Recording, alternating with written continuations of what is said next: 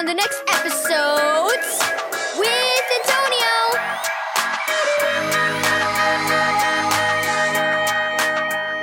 Thank you, Keys for Kids Ministries, for this daily devotional.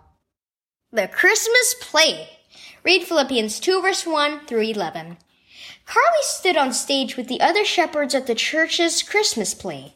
She scowled at Miss Lena, her Sunday school teacher in the front row. Carly wanted to be Mary. She wanted to hold baby doll Jesus. Tessa, who had the role of Mary, wasn't even a good actress. Then Carly had an idea. When the angel came to tell them the good news of Jesus' birth, the shepherds calmly followed the star toward the stable on the other side of the stage, except Carly, who sprinted ahead. Tessa gasped. Carly, what are you doing? My name's not Carly. Carly leaned toward Tessa's microphone. My name is Mary, and you stole my baby. Give him back. Carly tried to grab baby doll Jesus.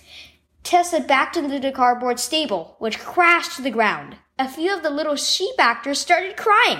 Miss Lena ran onto the stage. Consider this a brief intermission, she said to the church members. Give us a minute to sort this out. Carly's mom stepped onto the stage as well. Carly, what were you thinking? Carly's stomach twisted with regret. I don't know. She wanted to be the star, but instead she ruined the play.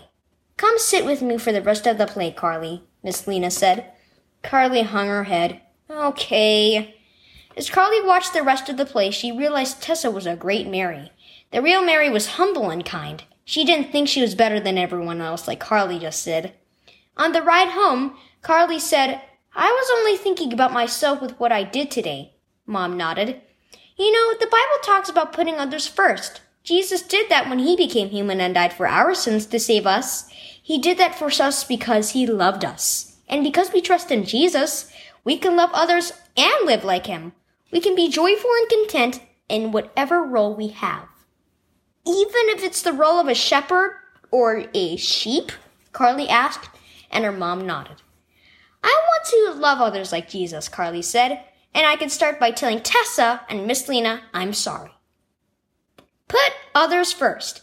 Key verse. Do nothing out of selfish ambition or vain conceit.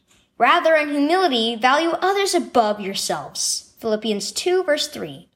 Have you ever fought to be the center of attention? Do you sometimes think so much about yourself that you forget about the people around you? We all have times when we can be selfish, but Jesus saved us from sin so we could live with love and unity, and he will help us put others before ourselves. Humbling ourselves and thinking of others first is a great way to show the love of Jesus.